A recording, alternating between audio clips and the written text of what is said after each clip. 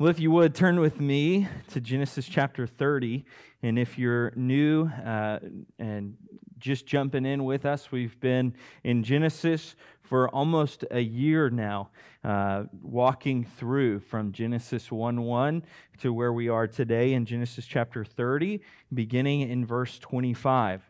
If you looked at the newsletter and then you looked at your bulletin, you'd notice that you got bamboozled. We're going to try and endeavor to add in another, I think it's 58 verses this morning. So just buckle up, but we won't read all 2 chapters at one time. I want to ask you a question as we begin, and I want to ask, how many of you have gone through mundane seasons of life? Maybe you say, Shauna, it's not a mundane season. I live and lead a mundane life. The things in which I do and accomplish seem to have little to no value at all, and I'm just kind of going through. Well, it's Tuesday. Let's get through today, and then here comes Wednesday. Well, it's Wednesday, and let's get through today, and then here Thursday comes. I want us to see in this text, because the end of chapter 30 into even some of chapter 31 seems to be extremely mundane. We see the life zoomed in on Jacob, the now bearer of the promises of God, from Abraham down to Isaac and now into Jacob. And we see these activities in his life, and we could very easily say, why are we reading this?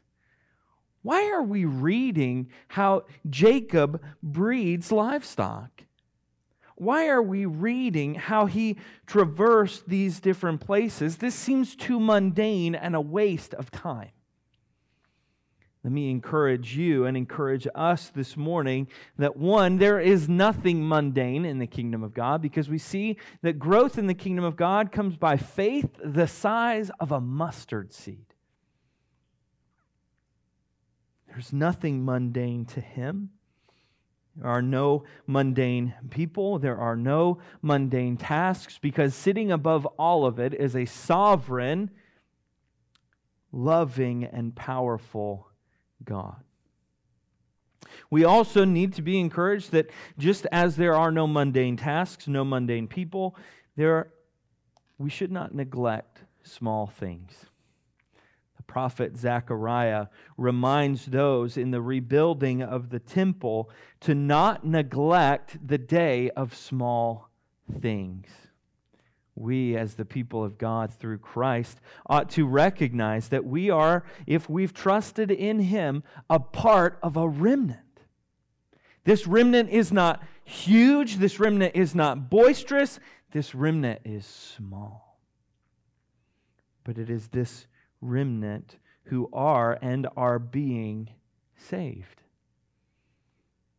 So if you come into worship this morning and you say, my week has been mundane, my month has been mundane, my year has been mundane, my life has been mundane, maybe you can find happiness in this text, to be able to see, just as Jacob does, that it is the Lord God who sits above these things. If you remember, immediately before us last week, we were looking at the chaotic nature of Jacob's family, the offspring of his wives. 11 sons at that point and 1 daughter would then become a great and mighty nation. Well, verse 25 picks up right after and leads us into this next episode of Jacob's life. Remember, Jacob has left on the encouragement of his father to leave the Canaanites and to go and to find his family there with his mother's brother Laban. Jacob goes, finds the beautiful bride Rachel, works 7 years for her, and finds out the morning after his wedding that he didn't in fact marry or sleep with Rachel. He is swindled, bamboozled by Laban. Laban gives his older daughter Leah to him, and the rest is history, because we read that Jacob loved Rachel more than Leah. And verses 1 through 24 of chapter 30 remind us of the chaos of this lifestyle. He has children by Rachel. He has children by Leah. He has children by their slaves, Bilhah and Zilpah. It is chaotic. And this next section picks up where we left off, reminding ourselves of the framework of God's promises to a sinful people. Abraham was not a flawless man. He was an idolater. He worshipped false gods, yet God revealed himself to Abram and says, "Follow me." Genesis chapter 12, we're reminded that God's covenant to Abraham was to be a people and a place that would be a blessing to all the nations. This covenant was continued and reaffirmed in Isaac and now into Jacob. So as we see and saw in our last text last week, God is showing himself to work even through the chaotic nature of these sons of Jacob to provide for him a people. Yet here in our episode this morning, Jacob finds himself still under the headship of his father-in-law, Laban. I've heard it said by those in this congregation, and I think when my son is old enough to be thinking about marriage, this kingdom is only big enough for one king. You've got to go. Same with Jacob and Laban. Laban, in many senses, owns everything that Jacob has, everything that Jacob is, and it shows itself in the narrative that follows. Joseph cannot be a people and cannot be a place until he has a place and a people. And so verse 25 enters us into the story. After Rachel gave birth to Joseph, Jacob said to Laban, "Send me on my way, so that I can return to my homeland. Give me my wives and my children that I have worked for, and let me go. You know how hard I have worked for you." But Laban said to him, "If I have found favor with you, stay. I have learned by divination that the Lord has blessed me because of you." Then Laban said, "Name your wages, and I will pay them." So Jacob said to him, "You know how I have served you, and how your herds have fared with me. For you had very little before I came, but now your wealth has increased. The Lord has blessed you because of me. And now, when will I also do something for my own family?" Laban asked, "What should I give you?" Jacob said, "You don't need to give me anything. If you do this one thing for me, I will continue to shepherd and keep your flock. Let me go through all your sheep today and remove every sheep that is speckled or spotted, every dark-colored sheep among the lambs, and the spotted and speckled among the female goats. Such will be my wages. In the future, you will come. When you come to check on my wages, my honesty will testify for me. If I have any female goats that are not speckled or spotted, or any lambs that are not black, they will be considered stolen." "Good," said Laban. "Let it be as you have said. I told you this was a sermon about mundane things. Here we are talking about goats and lambs of different colors." Who would have thought Sunday morning worship? It's going to get better. I guarantee it. Commentaries would note that speckled and spotted sheep and lambs are very rare, similar to like a calico type cat. They are rare in terms of these things. So Jacob is saying, you will be able to see my fruit, my fare will be very wide open to you. For if I have black, white, or brown goats, lambs, whatever, in my flock, you'll know that I have swindled you. But I will take only for myself what is statistically to be the minority group of these flocks. Mundane yet? Laban says, "This sounds great. Let it be as you have said." But here we see Laban again in verse 35 doesn't honor even what would have turned out to be a great agreement for him to partake in. But what he does in verse 35, verse 35, Laban removed the streaked and spotted male goats and all the speckled and spotted female goats, every one that had any white on it, and every dark-colored one among the lambs, and he placed his sons in charge of them. He put a 3-day journey between himself and Jacob. Jacob, meanwhile, was shepherding the rest of Laban's flock. Mundane enough for you? Let's keep going, because it's not just simply enough to look at these colors of sheep. We also need to see how Jacob is able, by the providence of God, to see that this undermining of Laban will not prevent the promises of God from being upheld. For God's promises are for Jacob, through Isaac and Abraham, to be the father of many nations, that by him and through him he will be a blessing to all the nations of the earth. He shows himself to even be fulfilling this now, as Laban is now better off because of Jacob being in his household. This is the fulfillment of the promises of God. But Laban underhandedly undermines Jacob. Verse 37, Jacob then took branches of fresh poplar, almond, and plain wood, and peeled the bark, exposing white stripes on the branches. He set the peeled branches in the troughs in front of the sheep, in the water channels where the sheep came to drink. And the sheep bred. When they came to drink, the flocks bred in front of the branches and bore streaked, speckled, and spotted young. Jacob separated the lambs and made the flocks face the streaked sheep and completely dark sheep in Laban's flocks. Then he set his own stock apart and didn't put them with Laban's sheep. Whenever the stronger of the flock were breeding, Jacob placed the branches in the troughs in full view of the flocks, and they would breed in front of the branches. As for the weaklings of the flock, he did not put out the branches. So it turned out that the weak sheep belonged to Laban and the stronger ones to Jacob. And the man became very rich.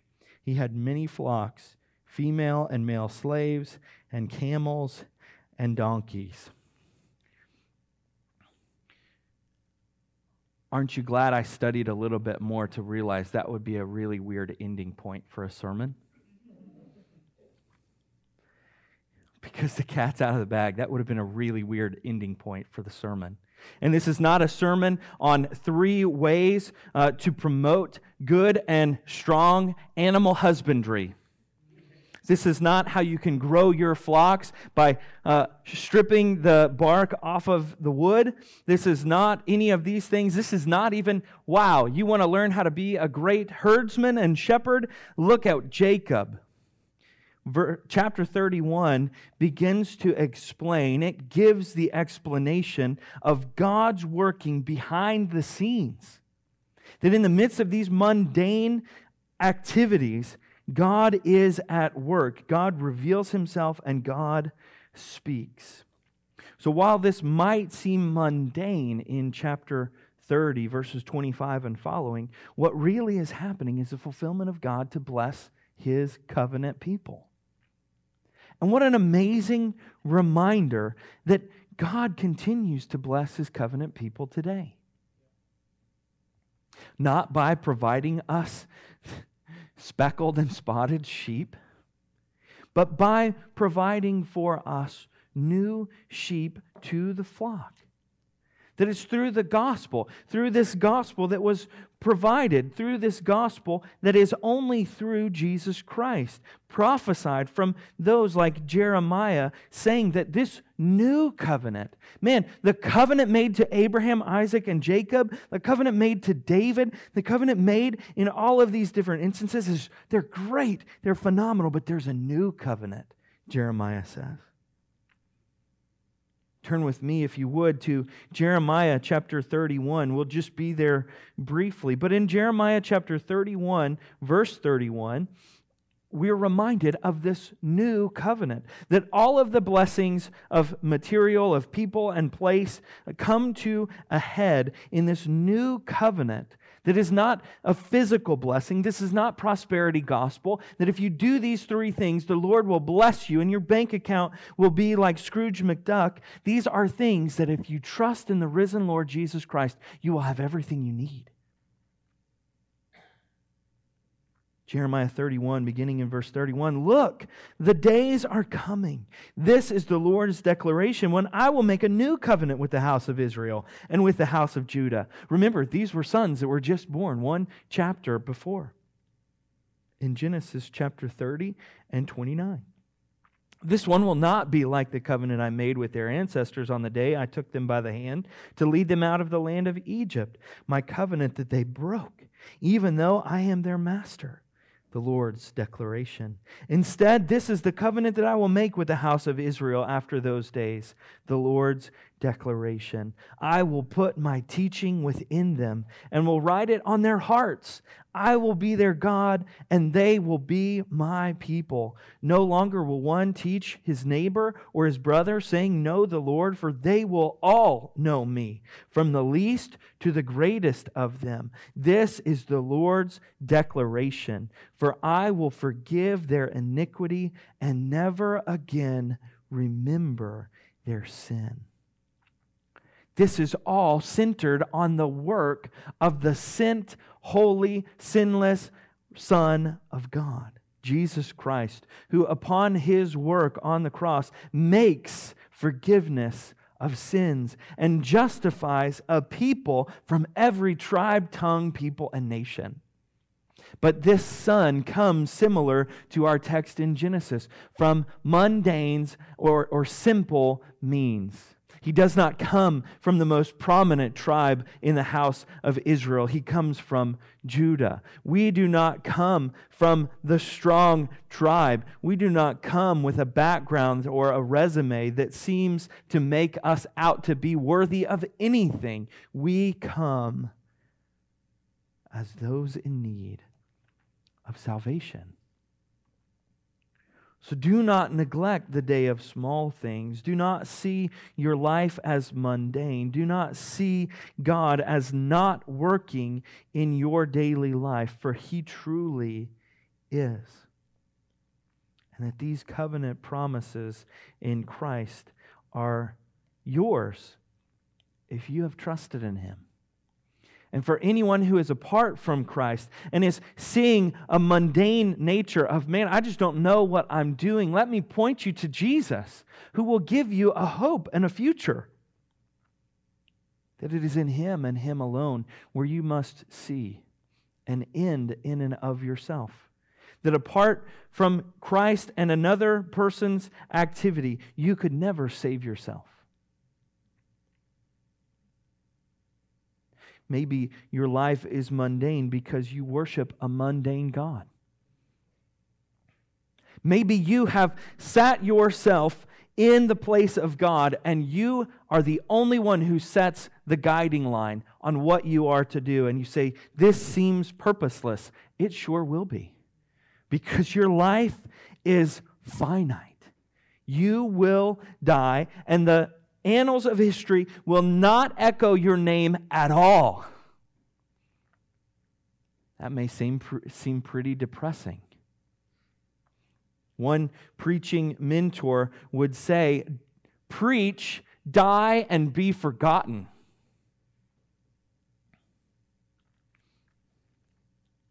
We must recognize that our lives are able only through Christ and through the proclamation of the gospel to have purpose.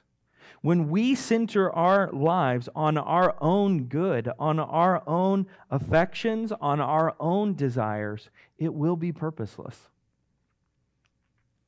So if you are a sinner in need of God's grace, it's there available for you. You can find purpose in Jesus Christ.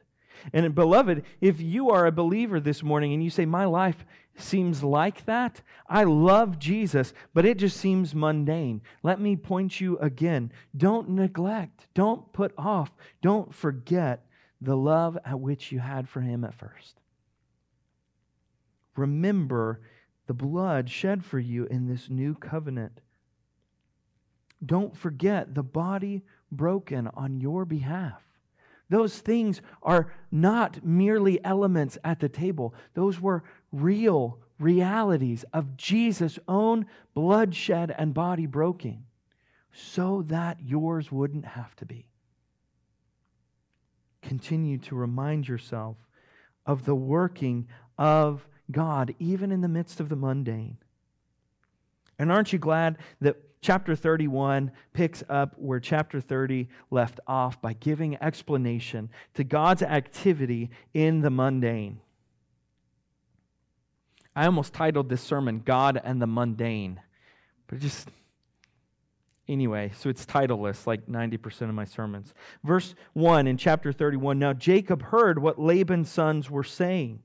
Jacob has taken all that was our father's and has built this wealth from what belonged to our father. And Jacob saw from Laban's face that his attitude toward him was not the same as before. The Lord said to him, go back to the land of your fathers and to your family, and I will be with you.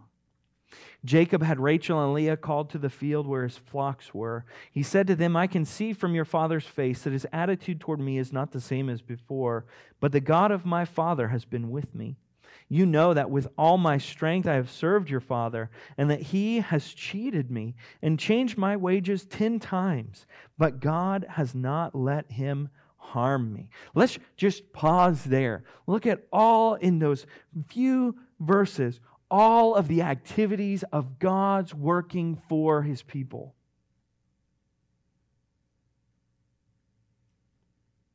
God spoke. The God of my father has been with me. God has not let him harm me.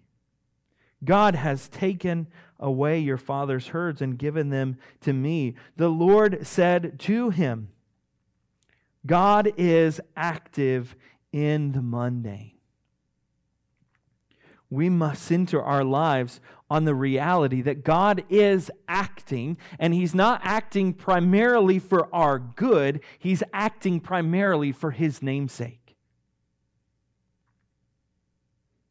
And in the midst of that, when we jump on the bus of God's glory, it is for our good.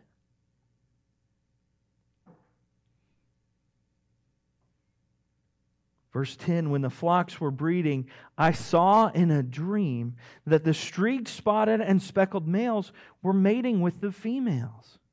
Now, let's pause here. Commentator note, Jacob's got some weird dreams. But just a few chapters before, he sits down in this town that he now calls Bethel, and he has this dream of a ladder, and angels are descending and ascending from heaven. What is going on with this guy? I think you might be able to say that God is very specifically revealing His plans and intentions for His covenant people. This is not just, man, I ate a weird piece of cake before bed and the dreams just got a hold of me. This is God revealing Himself in this specific way. In that dream, the angel of God, verse 11, said to me, Jacob. And I said, here I am. And he said, look up and see. All the males that are mating with the flocks are streaked and spotted and speckled, for I have seen all that Laban has been doing to you. I am the God of Bethel, where you poured oil on the stone marker and made a solemn vow to me. Get up, leave this land, and return to your native land.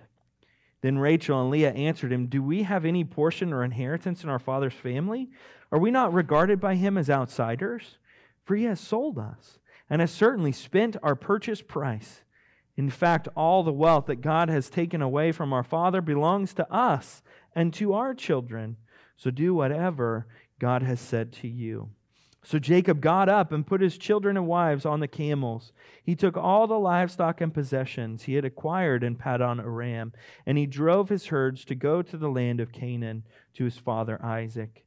When Laban had gone to shear his sheep, Rachel stole her father's household idols, and Jacob deceived Laban the Aramean, not telling him that he was fleeing.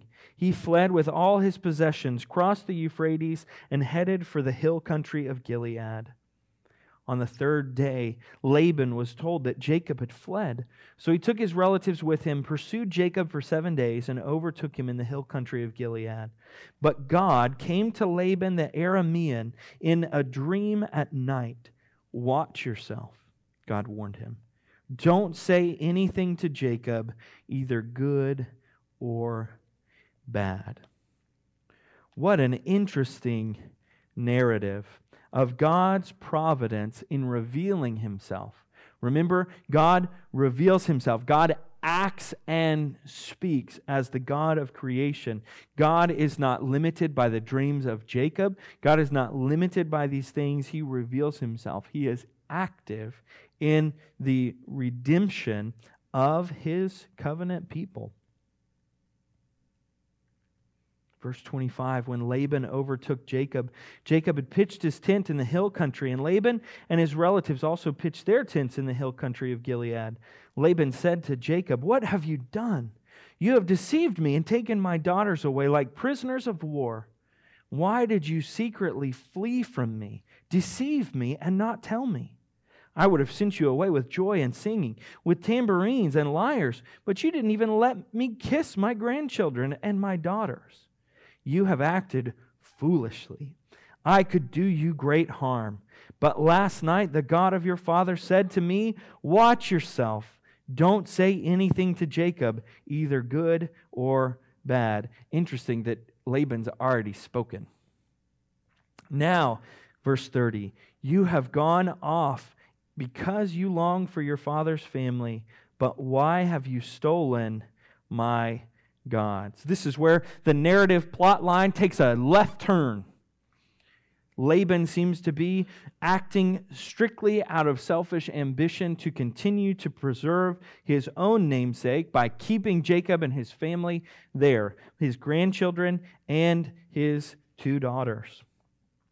But now, the reason why Laban voices his frustration is through these household gods.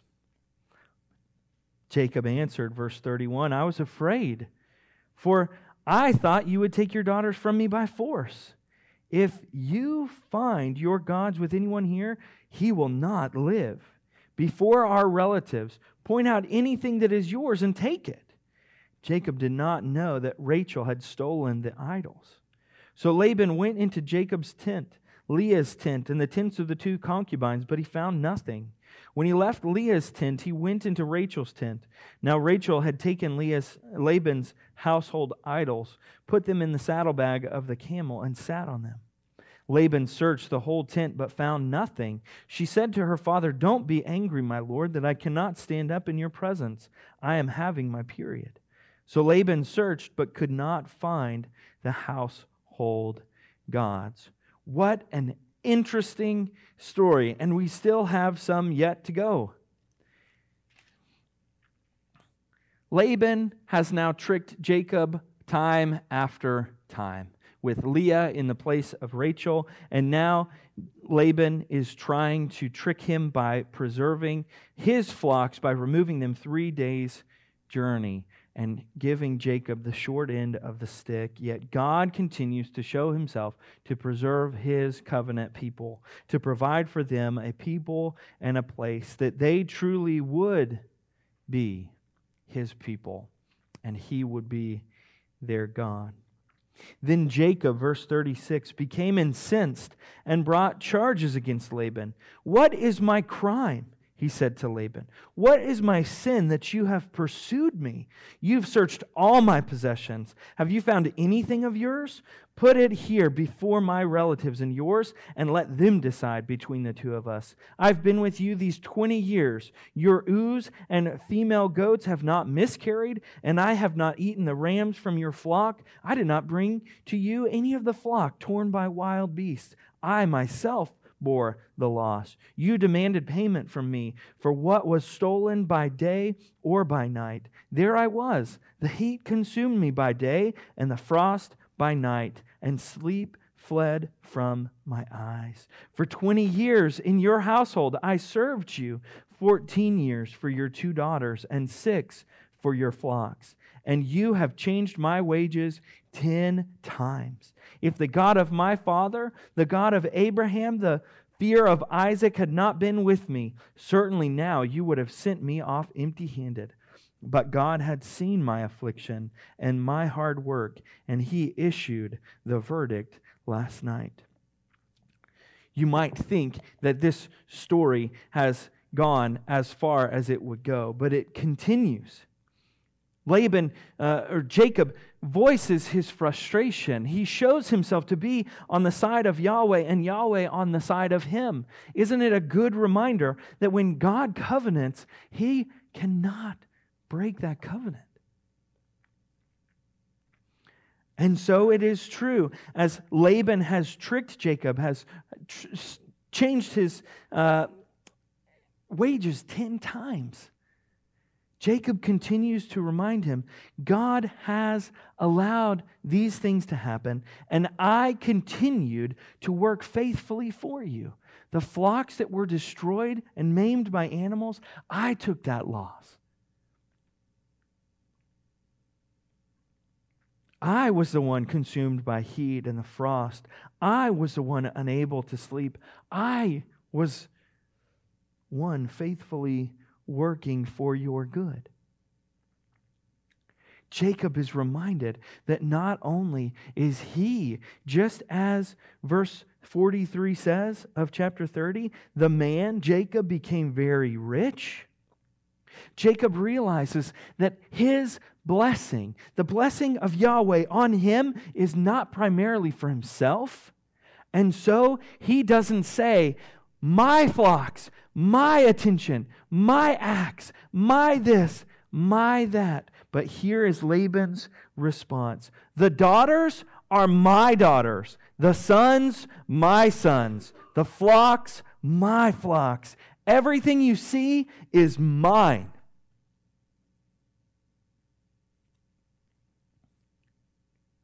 There are some words for people like that. Keep it PG, selfish, conceited, egomaniacs. Friends, the blessings that come to us in Christ, laid out by the Apostle Paul as every spiritual blessing in the heavenlies, are not just for us to sit on. That's what we do with idols. Rachel shows us this. We are to be about blessing others. I think Jacob is a great example of this. I served your flocks faithfully. At my own detriment, I did these things for you. And yet, at the same time, we will face those like Laban. Everything you see is mine. That is not a right theological understanding.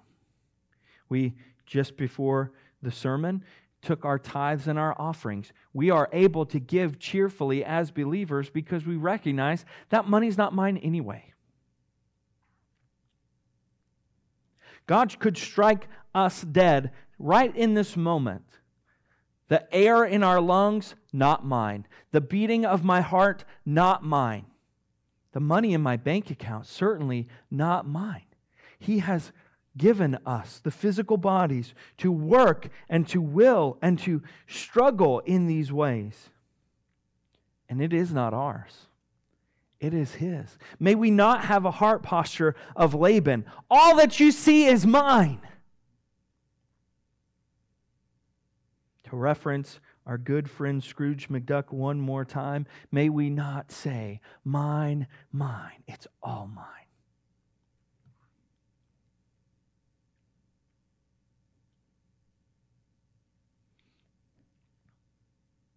But what can I do today for these daughters of mine or for the children that they have borne?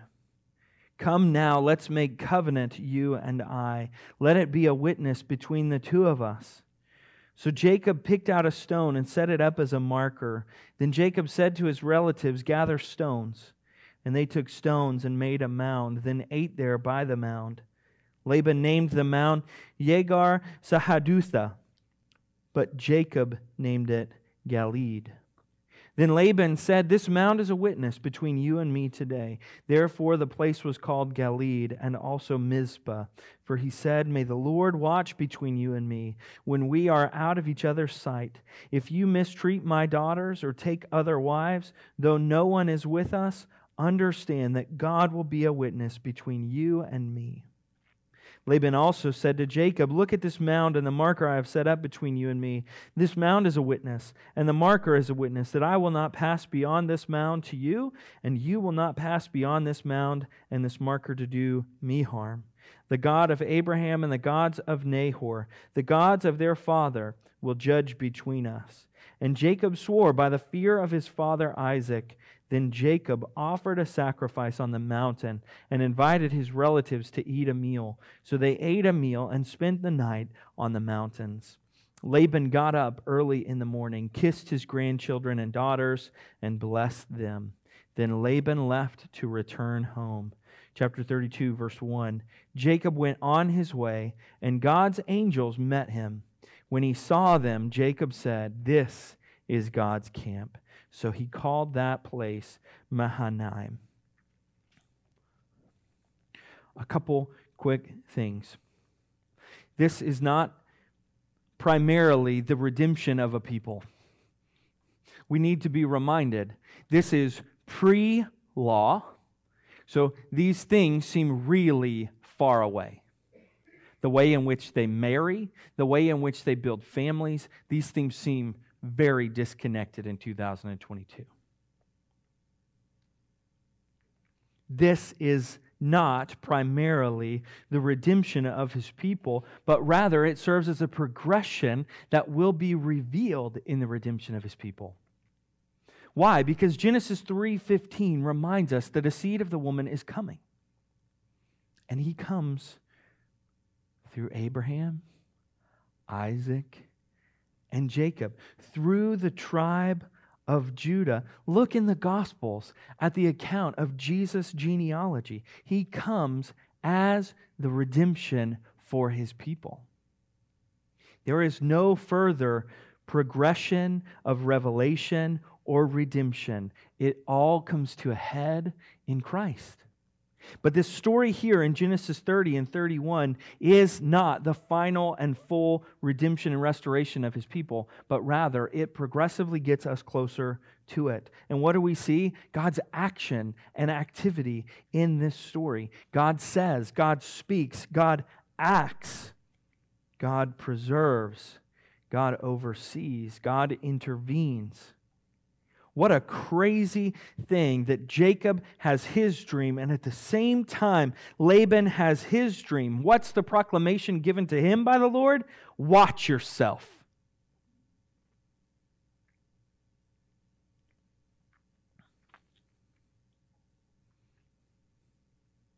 Proclamation for God's people: I will preserve you.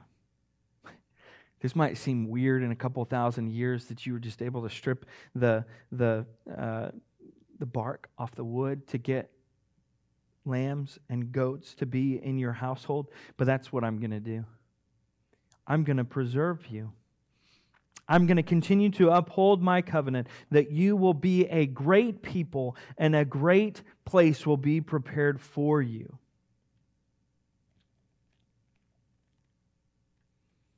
Proclamation for those not God's people: watch yourself. There is nothing that will thwart the covenant promises of God. Absolutely nothing. The promises that were made to Abraham, Isaac, and Jacob, nothing could stand in between God and fulfilling these promises. Same is true for us today. We see that all of the promises of God are yes and amen in Christ. And the only few promises left to be kept are that He is coming again to rescue and redeem, to finally and forever set everything right.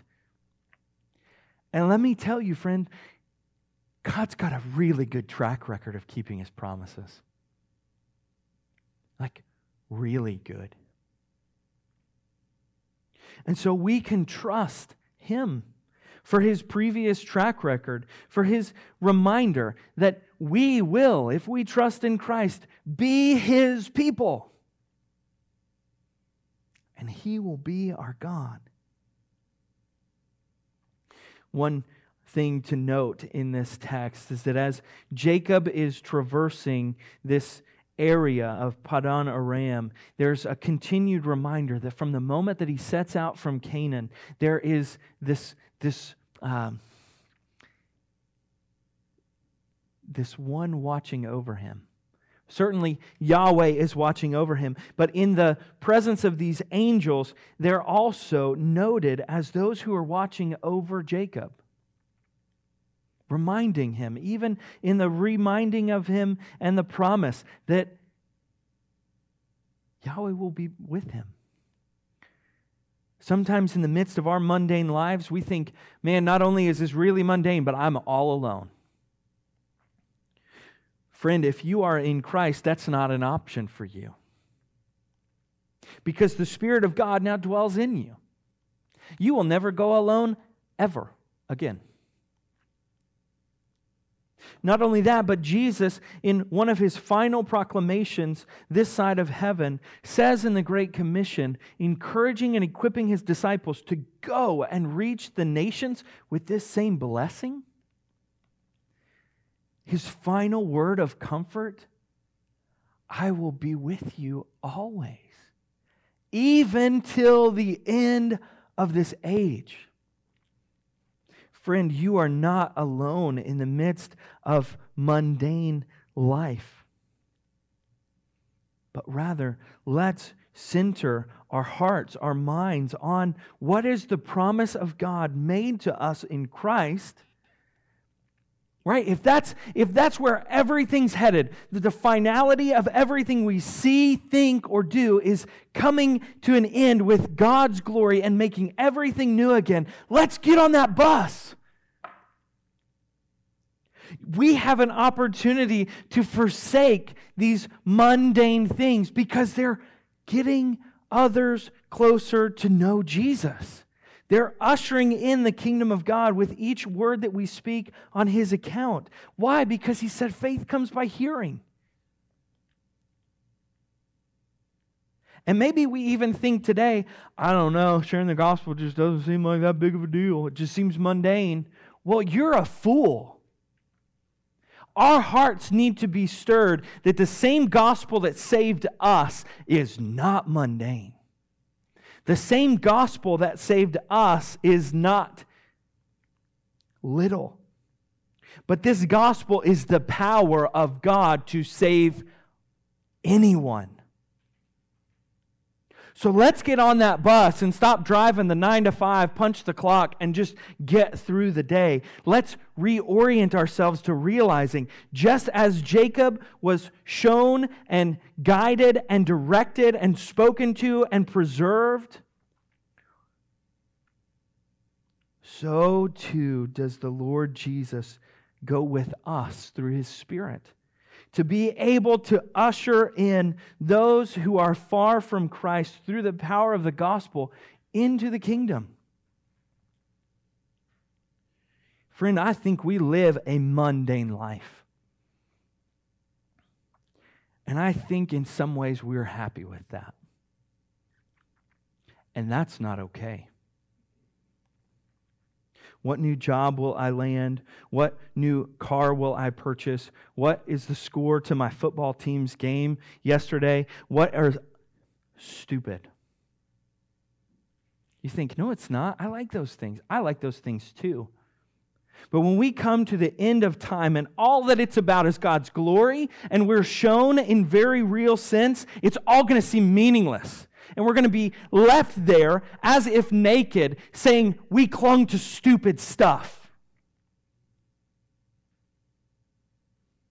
We clung to foolish idols.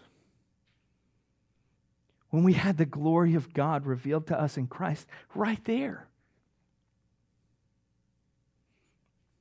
Jesus is not mundane, and walking with Jesus does not lead to mundane life. So sure, go to work tomorrow. Love the kids you have tomorrow. Love your family that you will eat dinner with tonight. Do those things, but do not let them become mundane actions apart and devoid from the reality of Jesus coming. For the progressive redemption seen from Abraham, Isaac to Jacob finds its fulfillment in Christ. And let's be about that business. Sure, go to work, be a faithful mechanic, be a faithful cook, be a faithful father, a faithful mother, a faithful grandmother, a faithful great-grandmother. Be a faithful all of those things, but do not do it devoid from proclaiming the gospel of Jesus Christ. Because the end of time will remind us that it's all about Him. So, all authority on heaven and on earth has been given to our King. And what does He tell us? Go, make disciples of all nations, teaching them all that He has instructed, baptizing them in the name of the Father, the Son, and the Holy Spirit. And be encouraged and of good heart, for He will be with you, even till the end of the age. Let's pray.